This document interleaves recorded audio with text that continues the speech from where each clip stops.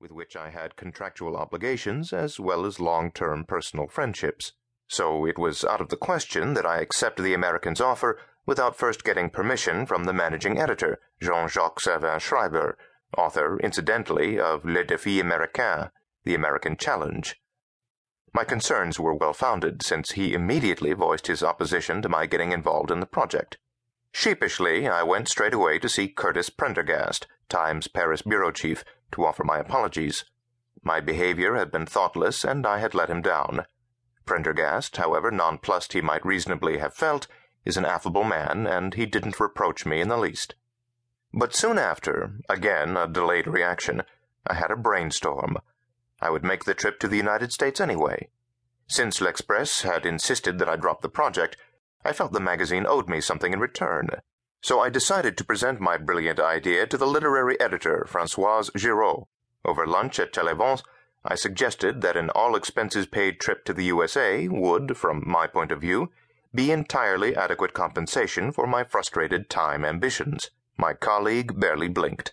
Back in her office at L'Express that afternoon, she gave instructions for airline tickets and an advance on expenses. From 1953 to 1969, living in Italy and then in France, I had watched and formed my opinion about the United States through the filter of the European press, which means that my judgment was unfavorable. Europeans at that time saw America as the land of McCarthyism and the execution of the Rosenbergs, who were innocent, we believed, of racism and the Korean War, and a stranglehold on Europe itself, the American occupation of France, as Simone de Beauvoir and the communists used to say. And then Vietnam became the principal reason to hate America.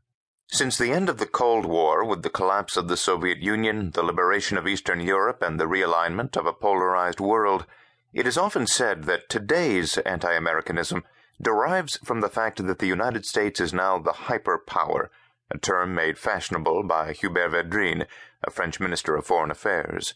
This interpretation assumes that American hegemony was previously easier to justify, first because it dominated fewer nations, and second because it answered to the need to protect against Soviet imperialism. But this doesn't reflect reality.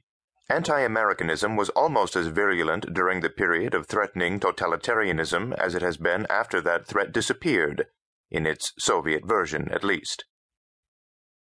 Within some democratic countries, a subset of the population, some political parties, and the majority of intellectuals were prone to adhere to communism, or at least support similar ideas. For this crowd, anti-Americanism was rational, since America was identified with capitalism, and capitalism with evil. What was less rational was their wholesale swallowing of the most flagrant and stupid lies about American society and foreign policy, and their careful spurning of accurate knowledge of the communist systems. An irrational anti-Americanism, with a blind rejection of factual and verifiable information about America and its anti-democratic enemies, was even more paradoxical among those sectors of Western opinion, the majority in fact, who feared and rejected communism. At the beginning of the 21st century, they are rising above the former prejudice. On the other hand, the anti-Americanism of the right, and even the extreme right, as blindly passionate as the left's, though with a different rationale, is characteristically a French phenomenon. The European right's anti-Americanism stems fundamentally from our continent's loss during the 20th century of its 600-year leadership role. Europe had been the powerhouse of enterprise and industry, innovator in arts and sciences, maker of empires, in practical terms, master of the planet. It was sometimes one European country, sometimes another, that took the lead in this process of globalization avant les lettres, but all more or less participated, either in concert or by turns. Today, by contrast, not only has Europe lost the ability to act alone on a global scale, but it is compelled in some degree to follow in the footsteps of the United States and lend support.